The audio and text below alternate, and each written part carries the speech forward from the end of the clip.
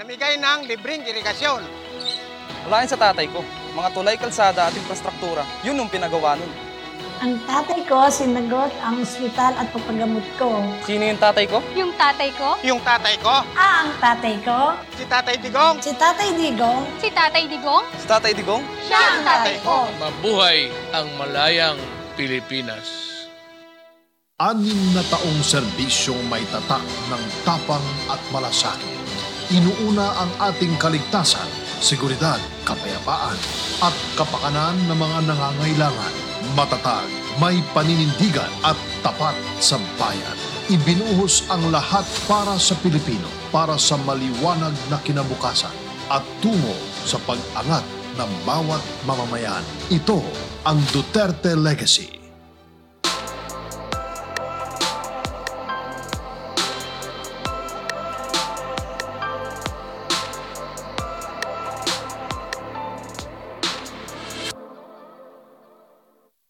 Magandang tanghali po sa ating mga kababayan at sa Malacañang Press Corps. Umpisaan po natin ang ating press briefing sa isang pasasalamat.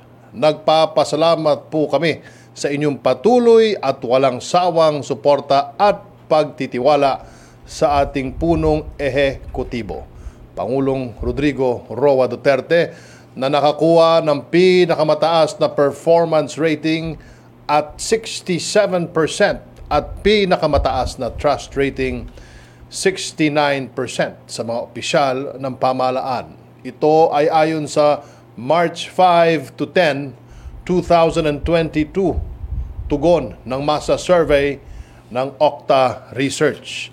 Makakaasa po kayo na ang tapang at malasakit ng ating Pangulo, ang kanyang paglilingkod, ay mararamdaman hanggang sa huling sandali ng kanyang termino. Maraming salamat po.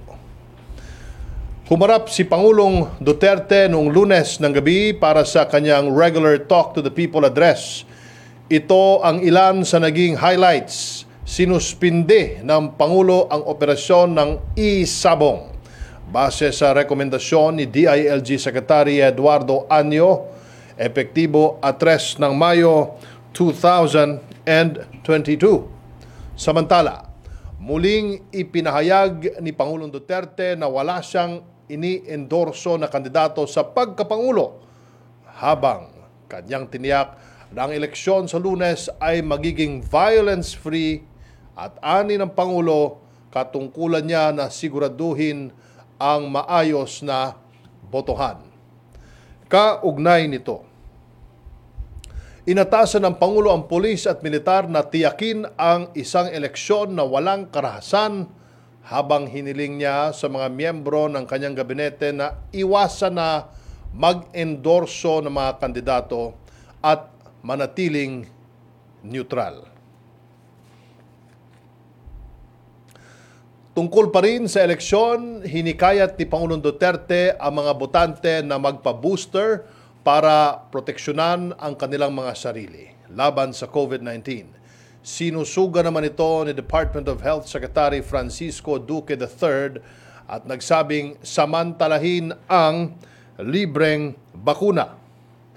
Sa kaugnay na issue, nasa mahigit 1.48 million total COVID-19 vaccines ang na-administer sa house-to-house vaccinations as of May 2, 2002, ayon sa report ni Department of the Interior and Local Government Secretary Eduardo Anyo. As of May 3, 2022, nasa mahigit 72.7 million ang naka-first dose, habang nasa 68.2 million na ang fully vaccinated. Ayon sa National COVID-19 Vaccination Dashboard, nasa mahigit 13.2 million naman ang naka-booster shots. Overall, nasa 147.3 million na ang total doses administered. Sa mga tsikiting na edad 5 hanggang 11 taong gulang, nasa 2.1 million na ang fully vaccinated. Samantalang Ang mga batang 12 hanggang 17 anyos nasa higit 9.2 million ang fully vaccinated as of May 3, 2022. Pumunta naman tayo sa ating mga lolo at lola. Nasa 6.7 million ang fully vaccinated seniors as of May 3, 2022. On other matters, dito tayo sa Duterte Legacy. Pinangunahan ng Pangulo ang inspeksyon ng Overseas Filipino Workers Hospital noong araw ng paggawa sa Pampanga. Inaasahan na magiging fully operational ang OFW Hospital by the end of June 2022. Pinangunahan din ng Pangulo ang groundbreaking ceremony ng Pampanga Provincial Hospital sa Clark Freeport Zone. Ito po ang unang medical facility na itatayo sa Clark Economic Zone. Nasa 120,000 na mga empleyado ng Clark Economic Zone ang maaaring makinabang dito. Sa Clark pa rin, formal na pong binuksan noong Lunes, May 2, 2022, ang state-of-the-art passenger terminal ng Clark International Airport, ang Asia's next premier gateway. Nasa 8 milyong mga pasahero ang kaya nitong i-serve taon-taon.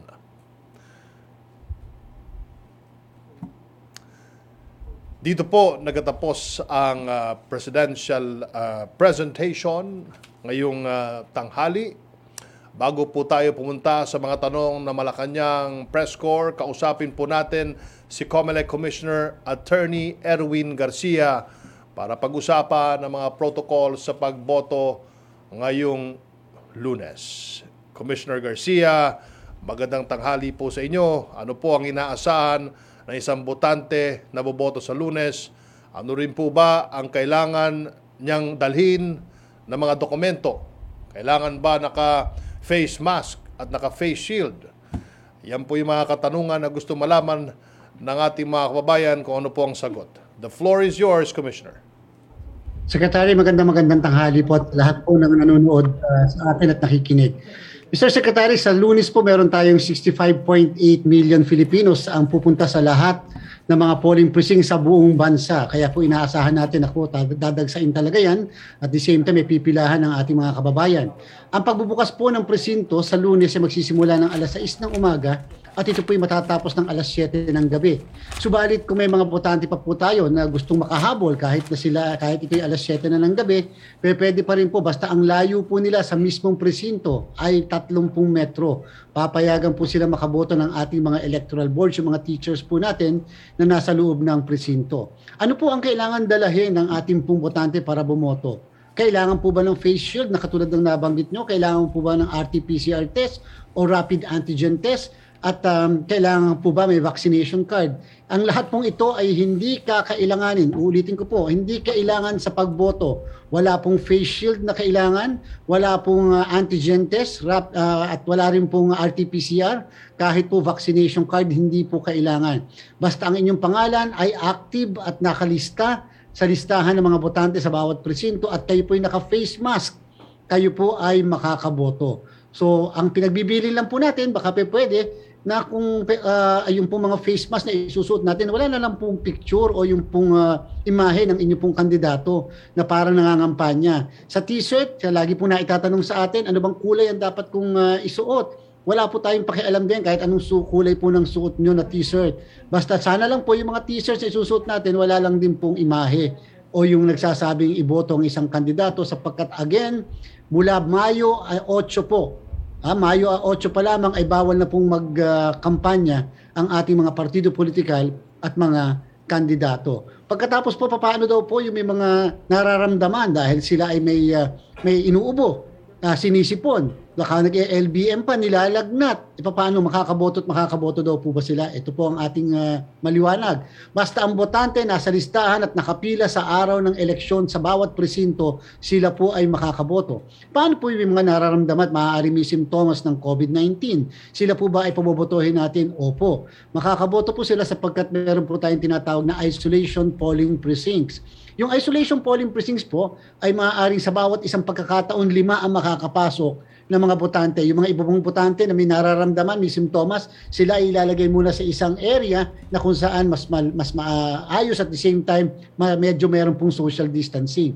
Ngayon po, doon po sa ating isolation polling precincts, meron po tayong mga mga staff, support staff na naka-PPE po sila lahat dyan. So ibig sabihin, protektado at ang mga balota po nila ay dadalhin mula sa kanilang regular na presinto papunta po dito sa isolation polling precinct. Paano po kung ang temperatura nyo nung tiningnan mismo pagpasok nyo pa lamang sa gate ay mataas sa 37.5 o 37.5 pataas? Kayo po ba ay pauuwiin na? Hindi po. Kayo po ay ilalagay din muna sa isang tabi para makapagpahipahinga dahil mainit ang araw sa Mayo 9. Tapos bigla na rin po pagkatapos po nun kayo po ay muli kukuhanan ng temperatura.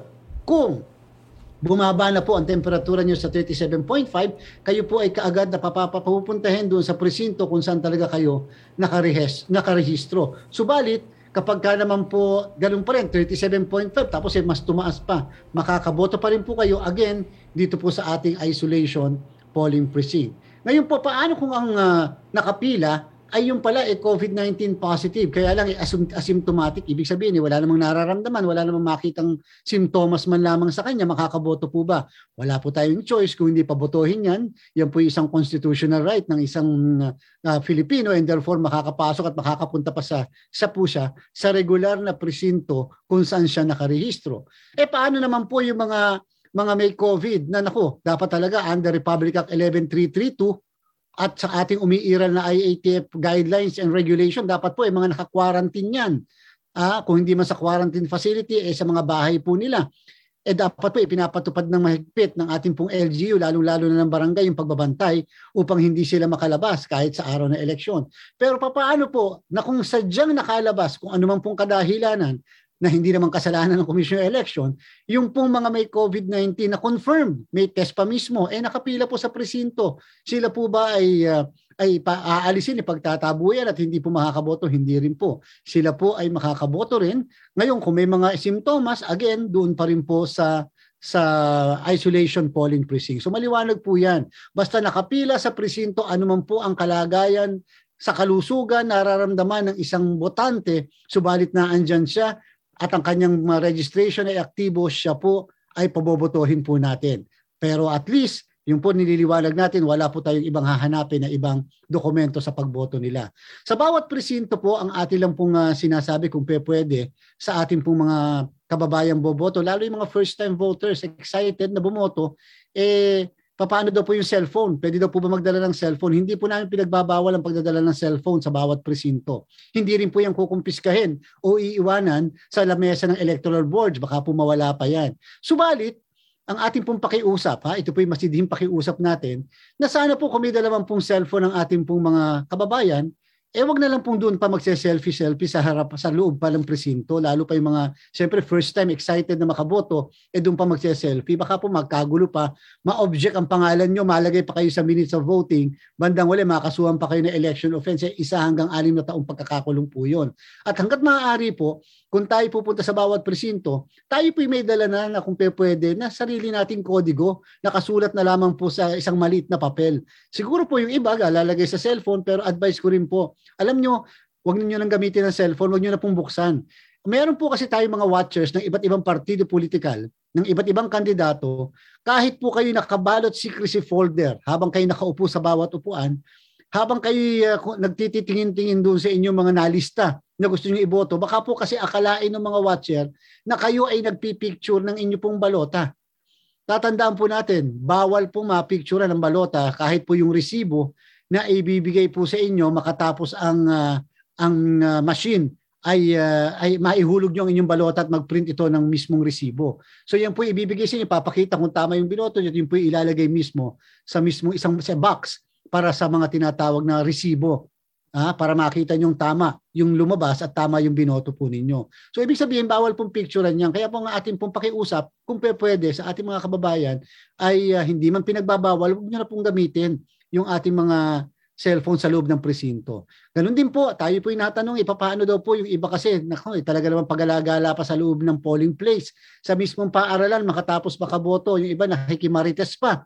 Yung iba talaga ay nakiki-istorya, naghahanap ng mga kikikwentuhan. Wag na po, makiuwi na lang po muna siguro tayo sapagkat tatandaan natin meron pa rin po tayong COVID-19 sa kasalukuyan. Meron pa rin po tayong giyera sa pandemya na ito and therefore, mas maganda na po, safe tayong makakaboto, safe din po tayong uuwi. Yung po mga ginang ng tahanan, yung mga anak hindi po maiwan doon sa bahay, gustong isama sa mismong presinto, ang ating pong suggestion, wag na rin po siguro na isama yung mga bata, baka may mapag-iiwanan sapagkat napakahirap po na yung mga bata naandyan habang kayo bumoboto, baka pumaya-maya, magkaroon pa ng COVID-19 dahil maaari po talaga na naandyan ang presensya ng COVID-19 hindi lamang sa presinto kung hindi po sa polling place po. At siyempre, atin din pong sinasabi na yung pong mga botante natin, kapag ka po kayo ay medyo nakatatanda o kung kayo medyo nakatatanda o PWD, paano po yung pagboto nyo? Doon sa mga lugar o sa mga polling places na ang kalimitang pagboto ng isang nakatatanda ay nasa second floor, nasa third floor, ay pwede po kayo magsabi doon sa mismong entrance po ng ating paaralan, ay pwede po kayo magsabi doon. Meron po tayong tinatawag na Voters Assistance Desk. Sa desk na iyon, naandun po yung listahan ng mga botante sa mismong eskwelahan na yan. Sasabihin sa inyo kung saan yung presinto nyo, doon din kukuhanin. Sa area na yon yung inyong pong temperatura. At the same time, doon din po i-segregate kung sasabihin, dito ka sa isolation polling precinct. Meron po tayong tinatawag na parang special precinct para po sa mga nakatatanda o sa mga PWD na ayaw pong bumoto doon sa kanilang pinagbobotohan na presinto. Emergency polling precinct po ang tawag po natin dyan. Kung saan sila po ay pwedeng doon na bumoto kaysa sila ay tataas. Ibig sabihin, yung pong mga balota po nila ay dadalhin na lamang sa kanila para doon po sila bumoto. Ito po yung pagpapatas-patasin at later on po, after ng voting, ito po ibabalik sa mga presinto kung saan kinuha at doon talaga regular na botante yung mga nakatatanda natin. Pati po yung ating mga IPs, indigenous peoples, sila po ay pwedeng sa mga lugar na mataas po ang presensya nila, malaki po ang population. Nagkaroon na rin po tayo ng isang special polling precinct para sa kanila na kung saan pwedeng doon po sila boboto upang kahit paano meron po tayo mga taong naandun na naunawa ng kultura ng ating po mga IPs, kahit yung mga dialect po nila ay mauunawaan at kahit paano maaayos natin po ang pagboto po ng ating mga kababayan. So, pagdating po ng alas 7 ng gabi, siyempre, maliban na lang kung wala nang boboto, tatandaan po natin, yung mga balota na natira ay isa-isang bibilangin po sa harapan ng mga watchers, sa lahat ng mga citizens armed at kung sino man yung tao sa loob ng presinto. Ngayon po, yung mismong mga balotang yan ay pagkatapos mabilang, yan po ay pupunitin ng pahaba. Yung kalahati ilalagay sa ballot box at yung kalahati ilalagay sa isang envelope. Ito po yung mga tinatawag na excess ballots. Sa loob po ng presinto, pwede po pumasok si kapitan, si barangay tanod, si kagawad. Maliban na lang kung sila ay boboto, hindi po. Pinagbabawal po silang pumasok sa loob mismo ng presinto. Paano po ang miyembro ng ating PNP? Paano po ang miyembro ng ating armed forces na talagang tumutulong sa atin upang bantayan ang seguridad at katahimikan ng ating halalan? Saan po sila located o saan po sila naandun? Dapat po ang layo nila ay 50 metro doon po sa mismo kung saan sila boboto. Paano po kapag boboto, kailangan po bang, sabi nyo, hindi na kinakailangan iba pang dokumento? ID po. Dapat po ba may dala-dala tayong government-issued ID man lang o anumang klase ng pagkakakilan lang? Ang katotohanan po, hindi. Makakaboto kayo kahit wala kayong dalang ID basta ang pangalan nyo ay naandyan sa listahan. Tatandaan po natin, again, meron po tayong number 1, meron po tayong precinct finder. Kung sakasakali man na kayo ay hindi naging successful sa pagtingin doon sa precinct finder at wala na kayong pagkakataon, lahat po tayo sa buong bansa, sa ating pong sa 65.8 million Filipinos, makakatanggap po tayo lahat ng voters information sheet na hanggang sa ngayon po mga 80% na po ang nadidistribute natin sa buong bansa. Yung voters information sheet po, galing po mismo sa COMELEC yan. Hindi po galing kay kapitan o sa barangay o sa LGU. Kami po mismo nagdi-distribute niyan.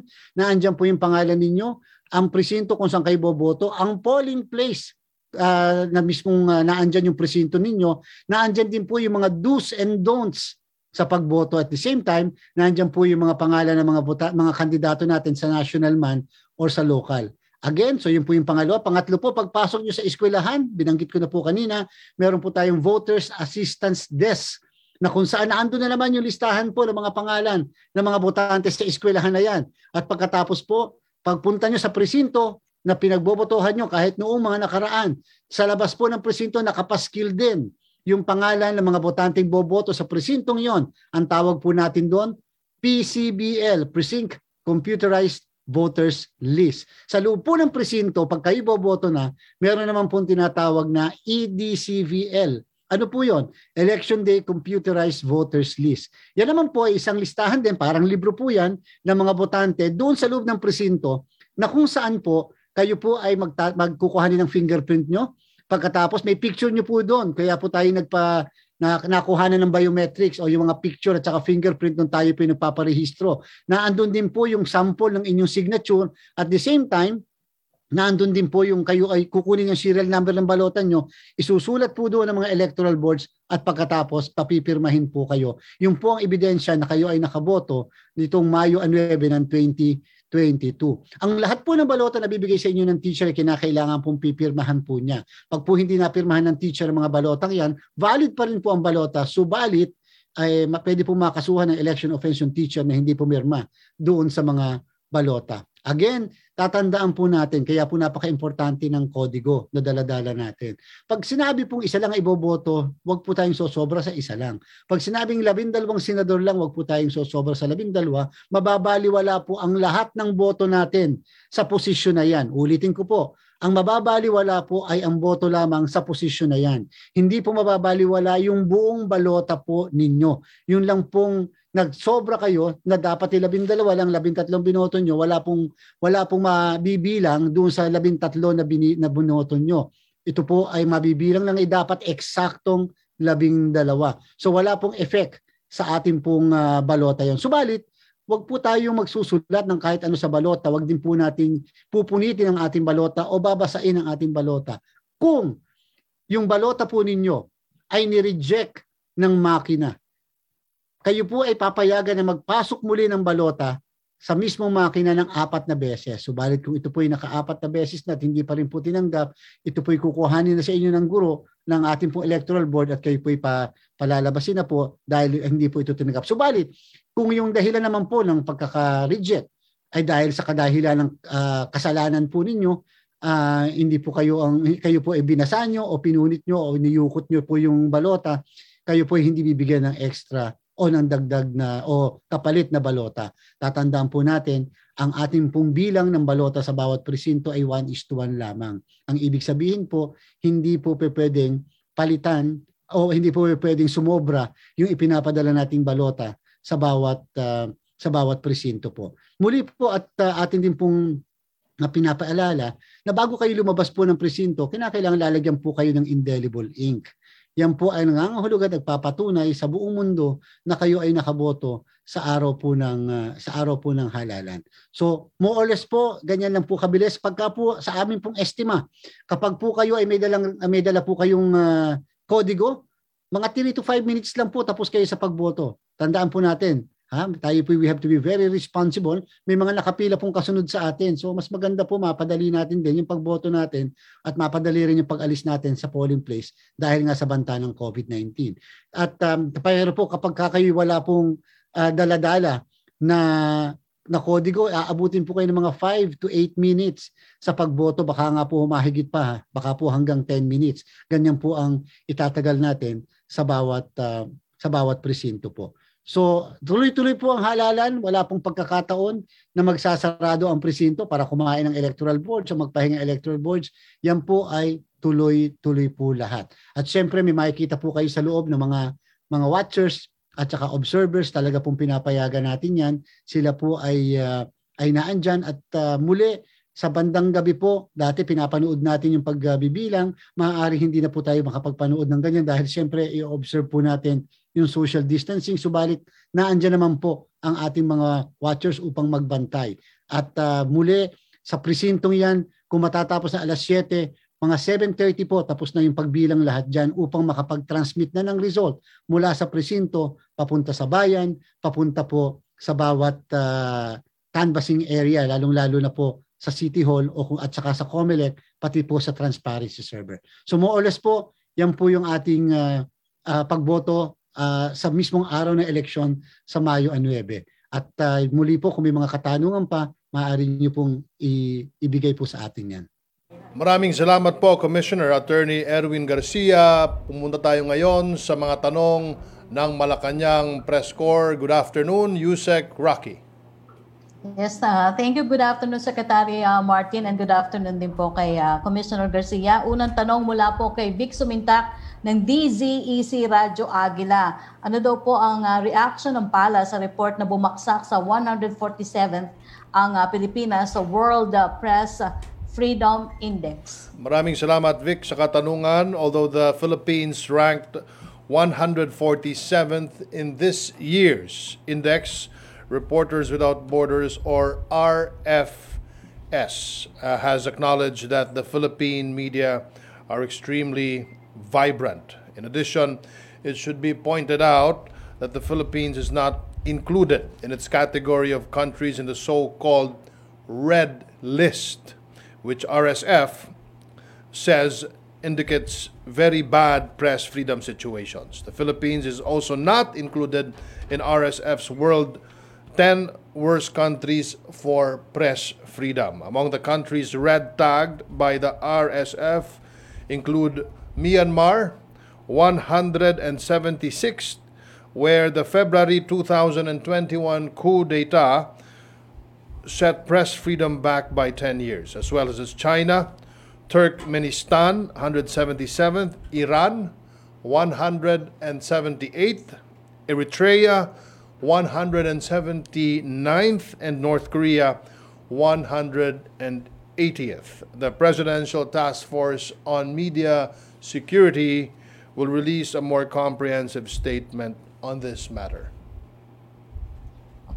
Second question from Evelyn Quiroz ng Filipino Mirror. Ang verbal order ba ni President Duterte ng pagpapatigil sa isabong televised nationwide ay kailangan pa ng written order para daw po ma-implement? Kailangan pa, sinabi po ni Secretary Anyo sa interview this morning na hinihintay pa niya ang written order. Evelyn, sa ngayon, wala pang official document na galing sa Malacañang Records Office. Apo. Tanong mula kay Sam Danila ng Business Mirror, may nailabas na kaya na isyuan si President Duterte for the banning of e-sabong? Similar question with MJ Blanca Flor ng Daily Tribune. At kung may alternative source of revenue na na-identify ang government to replace the estimated 5 billion to 6 billion pesos na mawawala sa government this year sa pagban ng e-sabon, saan po kaya ito manggagaling kung sakali? Wala pa pong lumalabas sa Malacañang Records Office as to the other sources of income. Tiwala po kami sa kakayahan ng PAGCOR to generate new revenues. Thank you, Secretary. Susunod po magtatanong si Mela Lesmoras via Zoom.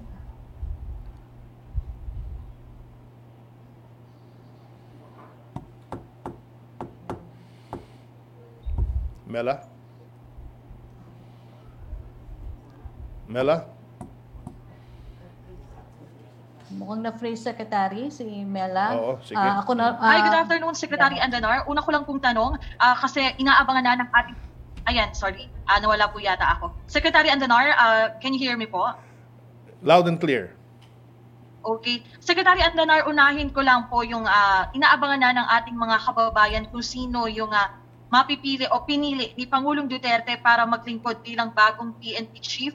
Meron na po kayang update ukol dito at ano po yung mga qualifications na talagang tinitingnan ng Pangulo? Good afternoon, Mela. Wala pa pong lumalabas sa Malacañang Records Office pertaining to the new appointment. Kailan po kaya ito, sir, mailalabas? Antayin na lang po natin ang Malacañang Records Office. Mahirap magbigay ng petsa o oras dahil hindi natin hawak ito. Opo. At panghuli na lamang po, Secretary Andanar, may mungkahi po kasi ang NGCP na from May 9 to 11 ay magkaroon ng holidays for government agencies to ensure enough power supply para nga sa nalalapit na halalan. Ano po kaya ang masasabi rito ng Malacañang at paano natin titiyakin na hindi nga magkakaroon ng power interruption sa pinakamahalagang araw na ito? Only the President can decide on this matter, Mela. So antayin na lang natin kung ano magiging desisyon ng ating Pangulo. Okay. Maraming salamat po, Secretary Andanar, Sec Rocky, and Commissioner Garcia. Rocky? Thank you. Yes, thank you, Mela. Secretary, susunod na tanong mula kay Evelyn Quiroz ng Filipino Mirror para po to kay Commissioner George Garcia. What are the different modes to commit vote buying? Ayan, maraming salamat po Ma'am Evelyn po sa inyong naging katanungan. Sa Section 261, Paragraph 1, Letter A po ng Omnibus Election Code, nandun po kasi ang definition ng vote buying. Alam niyo po, ang vote buying ay hindi lamang pamimigay ng pera kahit po in kind o kahit nga po promise lang, pangako ay pwede na pong ma-commit yung vote buying. In fact po, kapag ang isang kandidato ay nag-attempt magbigay sa isang botante at tinanggihan po ng botante yung ibinibigay niya in cash man or in kind, yan po ay vote buying na kaagad. Kaso na po kaagad yan ng vote buying and therefore punishable ng 1 hanggang 6 na taong pagkakakulong. Tatandaan po natin, hindi po pinag-uusapan dito ang laki o liit ng ibinibigay. Maaaring sabihin ng iba, 100 piso ay napakaliit niyan, pero sa ating po mga pobreng kababayan, 100 piso ay napakalakit niyan, ay kayamanan na. Yan po ay vote buying na rin, basta ang intensyon kaya ka nagbigay, hindi naman talaga humanitarian kung hindi ang intensyon nyo ay para inganyohin yung mismong binigyan nyo na iboto kayo at hindi iboto yung inyong katunggali. And therefore po, binabalaan lang po natin yung ating mga kandidato na sana iwasan yung pong pamimili ng boto. Pero ito po sa mismong batas, sinasabing hindi lamang po yung namimili ang pwedeng makulong. Pwede rin po yung nagbebenta ng boto. So vote buying and vote selling, parehas po yan na pinaparusahan po ng ating batas. So tatandaan po ng ating mga kababayan, bawat pagtanggap nyo, kulong ang katumbas po nito. Opo. Second question po niya, Commissioner, what are the evidences necessary to prosecute vote buying? Napo-prosecute din ba pati ang tumatanggap ng pera para iboto ang particular na kandidato? Opo. So yun po, nasagot na natin yung pong pangalawang katanungan. Yung sa mga ebidensya po, alam nyo kung bakit sa ating karanasan, sa ating pong kasaysayan ay parang walang naipapakulong lagi ng mga namimili ng boto sapagkat una po, maaaring natatakot ang ating mga kababayan. Number 2, may nagpa-file ng kaso, bandang huli, pagtapos sa election, wini-withdraw na. O number 3, napakahina ng ebidensya. Pero ano po ba ang kailangan mga ebidensya? Yun po, yung mismong binigay sa inyo, yung mismong sobre, kung yan man yung nakasobre. Pagkatapos, kung meron po kayong affidavit, na napapabigay po sa Commission on Election, masasubmit nyo po kahit po yung affidavit nung nakakita na kayo ay inabutan o inofera ng bagay na yan. Yung pong video, yan po ay isang acceptable at yan po ay admissible in evidence. Kaya lang, yung pong kumuha ng video ay kinakailangan po mag-testify o gumawa ng affidavit o sinumpa ang salaysay na siyang kumuha nun, anong klase yung ginamit na camera sa pagkuha ng video, ano yung mga instances o circumstances kung paano nakuha ang video na yon ng pamimili. So yan lang lahat-lahat po. Kung yan ay maipapile sa COMELEC, yan po ay mabubuo bilang isang kasong kriminal. Kasong kriminal po ang pamimili and therefore ang aming pong law department ang in charge dyan. Ang kauna-unahan po mangyayari, pagka-file ng kaso, kaagad na mag-i-issue kami na subpoena upang pasagutin ang mismong nadidimandang yan at at the same time, pagkatapos po nun, ide-determine po ng COMELEC kung may tinatawag bang probable cause. Yung mga ang dating mukhang guilty ba yan? At pagkatapos kung sabihin namin may probable cause, ang kaso po ay kaagad na ipa-file sa ating mga korte at ang korte ay kaagad mag-i-issue ng warrant of arrest laban sa mga nasasaktan. Opo. Commissioner, tanong pa rin po mula kay Evelyn Quiroz ng Filipino Mirror. In an interview, sinabi po ni Maribeles Mayor Joe Castañeda na talamak ang vote buying sa kanilang bayan. Anong aksyon ang pwede at dapat na gawin ng COMELEC kaugnay nito? Tama po. Narinig ko na rin po yan at nakita rin po natin yung mga ilang pahayag sa social media. At actually po tama naman ang COMELEC naman po ay may power na magmoto proprio na magkaroon ng investigasyon. At yan po ay amin din po, hindi lamang po yan sa Bataan, sa ibang parte pa ng Pilipinas ay amin po binigyan ng instruction ang ating mga local COMELEC officials na bigyan tayo ng report. Pero alam niyo po, mas maganda talaga na meron pong formal na kasong maipafile sa COMELEC. At least po pag may formal na kaso, magkakaroon po ng formal din na investigasyon at may due process na tinatawag. Tatandaan po natin na kahit nakitang-kita mo na talaga namang ang isang kriminal, ginawa niya yung krimen na yan, dito po sa ating umiiral na batas at ating pong saligang batas ay nagsasabi na ang lahat ng tao ay presumed innocent until proven guilty beyond reasonable doubt. So mag-undergo po ng proseso ng due process na tinatawag. Pero po kayo mag-alala. Diyan po naman malalaman kitang-kita kaagad namin kung may probable cause. Hindi po kami magsasabing guilty. Kung may probable cause lang na ma-file ng kaso yung mismong mga kandidato na yan. In fact po, para sa kaalaman ng lahat, hindi po ito sa isang kasong kriminal lang, ito po isang ground sa disqualification. Sa Omnibus Election Code po, Section 68, isa sa mga grounds ng pagpapadisqualify o pagpapatanggal ng isang kandidato ay kapag siya ay namili ng boto. So dalawang kaso po yan, vote buying na, election offense pa. Opo. Thank you, Commissioner Garcia.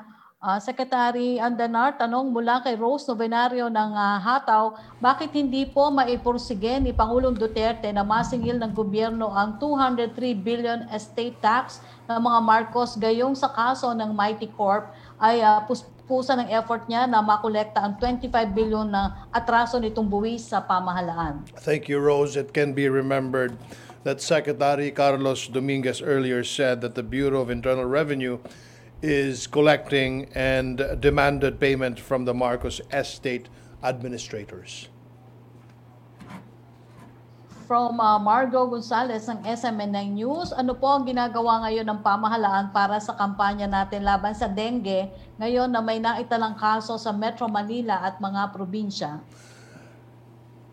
Margo, binomonitor na ito ng Department of Health. Alalahanan naman natin ang lahat na maging malinis sa kanilang kapaligiran upang huwag pamugaran ng mga lamok na may dalang dengue. From Cara David ng GMA News for COMELEC Commissioner Garcia, Commissioner, marami daw pong pumanaw na nasa voters list pa. Bakit ito nangyari? May oras pa ba para ma-delist sila with only a few days to go? How can we ensure na yung mga hindi daw po na how can we ensure that dead will not be able to vote? Maraming salamat po sa katanungan, Ma'am Cara. Alam niyo po, mas maganda na samantalahin natin pagkakataon na maipaliwanag natin sa mga kababayan natin bakit pa yung mga namatay na ay nandyan pa rin ang mga pangalan sa listahan. Ito po yung hindi kasalanan ng Commission on Election. Ang problem po kasi yung ating umiiral na batas, Republic Act 8189, yung tinatawag nating Continuing Registration Law. Sa batas po yan, hindi po automatic na porket kapitbahay po ni Secretary Andanar halimbawa, siya po yung election officer ng COMELEC, halimbawa yung kapitbahay ay pumanaw. Tanong, yung ba ay automatically dapat tatanggalin ni Secretary Andanar yung pangalan nung mismong botante? Dahil alam niya na yun ay pumanaw na, hindi po. Sa ating pong batas, kinakailangan mag-i-issue quarterly ang civil registrar ng bayan na yan, kung saan naandyan po yung mismong namatay, kung saan nakatira, ng certification ng isang namatay ay pumanaw na. And therefore, hanggat wala pong natatanggap ang COMELEC, kahit alam ng COMELEC na namatay na yon, hanggat wala siyang natatanggap na certification mula sa civil registrar ng bayan na yun na namatay na po yung tao, ay hindi po pwedeng tanggalin. Naku, pagka po nagkaganon, isipin nyo, kung medyo hindi po maayos yung pag-uugali ng election officer, baka i-declare na kalahati ng bayan na yun ay namatay na dahil siya halimbawa ay kapanalig ng politiko. So hindi po gagawin yung kinakailangan may certification yung civil registrar. Every quarter po nagbibigay siya. Ito ang mga namatay sa quarter na ito at yung po ay naka-address sa local COMELEC namin. Subalit, meron pong isang problema, meron pong loophole ang batas natin at sana po maayos ng ating Kongreso pagkatapos ng halalan. Ano po yung loophole? Ang loophole po ng batas natin ay kapag paano po yung namatay, ay namatay doon sa lugar, hindi doon siya nakatira. Halimbawa po, si A ay kunyari may COVID-19. So dinala mo po ng mga kamag-anak, siya po'y galing Pampanga, dinala ng mga kamag-anak sa Maynila. Unfortunately, dito po sa Maynila po pumanaw. Tanong, aasahan po ba natin na yung civil registrar ng Maynila ay mag-i-issue ng certification na naka-address sa local COMELEC o namatay na po yung taong ito? So yun po yung problema. Ang naging solusyon po sana ng COMELEC ay kausapin po natin yung Civil Registrar General na sana mag-issue ng certification para sa buong Pilipinas para po kami ay kami na lang po mag-i-inform sa local COMELEC namin. Subalit syempre nga po ay meron po kasing fee na babayaran kapag kami mga certification, wala po kasi sa budget namin. At number 2, kakailanganin po ng batas patungkol sa bagay na iyan. So yun po yung kadahilanan kung bakit hindi natatanggal. Sabi, 3 taon na raw po namatay, 4 na taon na namatay, pero bakit ang pangalan naandyan pa rin po yan? Igagarantya ko po sa inyo, hindi po intentional yan. Siguro po ng mga matatandang panahon na pwede makaboto ang mga namatay, baka po nangyayari. Ngayon po, hindi. Bakit po? Maliban po doon sa sinabi ko na yan nga po hindi natin matatanggal, ano po naman ang guarantee natin na hindi makakaboto yung namatay na?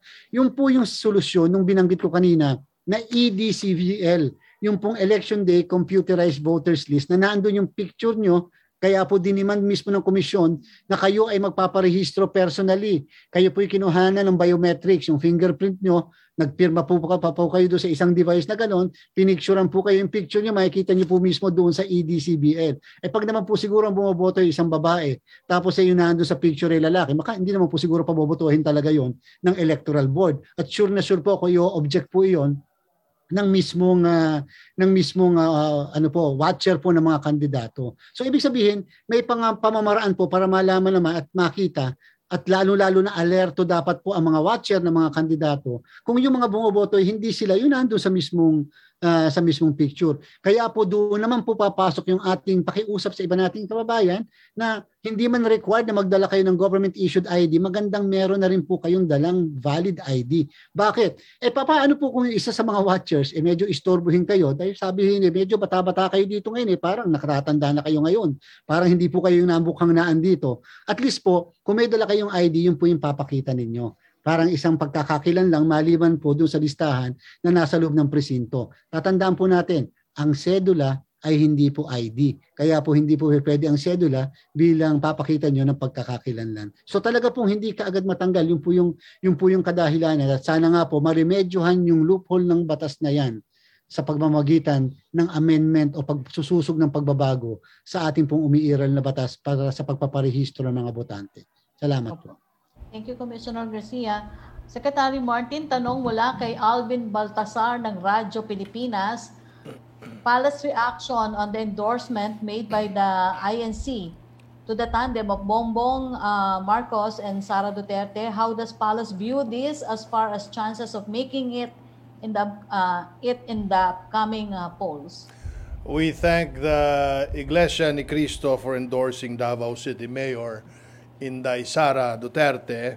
As to INC's endorsement of former Senator Marcos, we believe his spokesman had already issued a statement. Thank you, Secretary Martin. Yung second question po ni Alvin ay natanong na ni Mela Les Moras about the next PNP chief from Karen Davila. What are the preparations for the transition of power to the next administration? The Office of the President created a transition committee chaired by Executive Secretary Bingbong Medialdea to prepare and implement the Office of the President Transition Plan. Karen. Another from Ms. Karen Davila, Palace reaction on the Lima's accusation versus government officials. As I have mentioned in my statement, the case of Senator De Lima has nothing to do with her views with the administration's campaign against illegal drugs or her affiliation with the political opposition. It is in the courts right now. Let us simply let the law run its course.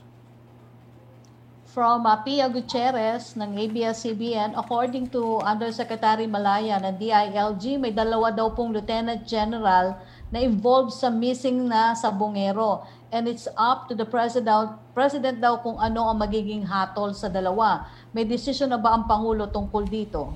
We leave it up to the President kung ano ang kanyang desisyon dito. Clearly, there's been an investigation done by the Department of Interior and Local Government. The Secretary of the Interior has already submitted his recommendation to the President with regard to the e-sabong. So antayin na lang po natin ang magiging pasya ng ating Pangulo. Opo. Pahabol lang po ni Tuesday New kay Commissioner Garcia. Commissioner, sa kasaysayan ba ng implementasyon ng batas, may nahuli na ba kayo o nakasuhan at napanagot sa vote buying at vote selling? Marami po ngayon ang gumagawa niyan. Sa akin pong pagkakaalam, madaming nakasuhan, madami pong nahuli, madami pong nagkaroon ng kaso sa Commission Election, madami rin po kami na-determine na may probable cause. Kaya lang po, unfortunately, pag darating sa korte ay kalimitan nadi-dismiss. Lagi po natin tatandaan, pag po kasi kasong kriminal, napakataas na requirement po kasi ng ebidensyang kinakailangan to prove yung tinatawag po nating guilt. Kasi po ito should be guilt beyond reasonable doubt. Kapag ka po minsan ang mga magtetestigo, mga witness ay nagwi-withdraw o kaya po bigla na lang umaayaw na magtestigo laban po dun sa namili ng boto, sigurado po hihina po yung kaso, mawawala ng tinatawag na probable cause, and therefore po ang korte ay walang ibang choice kung hindi i-dismiss po yung kaso. Unfortunately po, ganyan po ang nangyayari. Sana po this time, kung may mga magpapail ng kaso at may mga witnesses, sana po mapapaninindigan yung maipapal na kaso at yung kanilang mga sinumpaang salaysay. Thank you, Commissioner Garcia. Secretary Andanar, may pahabol na tanong si Joe Montemayor ng Malaya. Sino po ang members ng Transition Committee headed by Executive Secretary? Wala pa po sa akin ng listahan ng mga miyembro ng Transition Committee ng Office of the President. Babalikan po namin kayo, Joe, kapag binigay na po ng Executive Secretary ang mga pangalan ng miyembro. Opo. Tanong naman po mula kay Rosa Licos ng UNTV, may response na po ba ang Office of the President sa request po ng COMELEC na gawing special non-working holiday ang May 9? At kung wala pa, kailan ito aasahang ilabas ng palasyo? I still don't have information on that matter, pero once na lumabas yan, we assure you that we will give it to the Malacañang Press Corps. Okay, thank you, Secretary Martin. Yan po muna yung nakuha natin tanong sa MPC. Salamat po, Commissioner Garcia. Maraming salamat, Yusek Roque Ignacio, at mabuhay po kayo, Commissioner Attorney Erwin Garcia, sir. Maraming salamat po, Mr. Secretary. At salamat din po sa mga miyembro ng Malacañang Press Corps. Dito po nagatapos ang ating press briefing. See you again on our next briefing. Hopefully, tapos na po ang halalan. Stay safe and healthy, everyone. Tandaan, basta't laging handa at sama-sama, kaya natin ang anumang pagsubok. Kay sa tatay ko, kinuwang libre ang pag-aaral ko sa kolehiyo. Ang tatay ko, namigay ng libreng irigasyon. Wala sa tatay ko, mga tulay, kalsada at infrastruktura, yun yung pinagawa nun. Ang tatay ko sinagot ang ospital at pagpagamot ko. Sino yung tatay ko? Yung tatay ko, Yung tatay ko, Ang tatay ko, si Tatay Digong. si Tatay Digong. si Tatay Digong, Si Tatay Digong? siya ang tatay ko. Mabuhay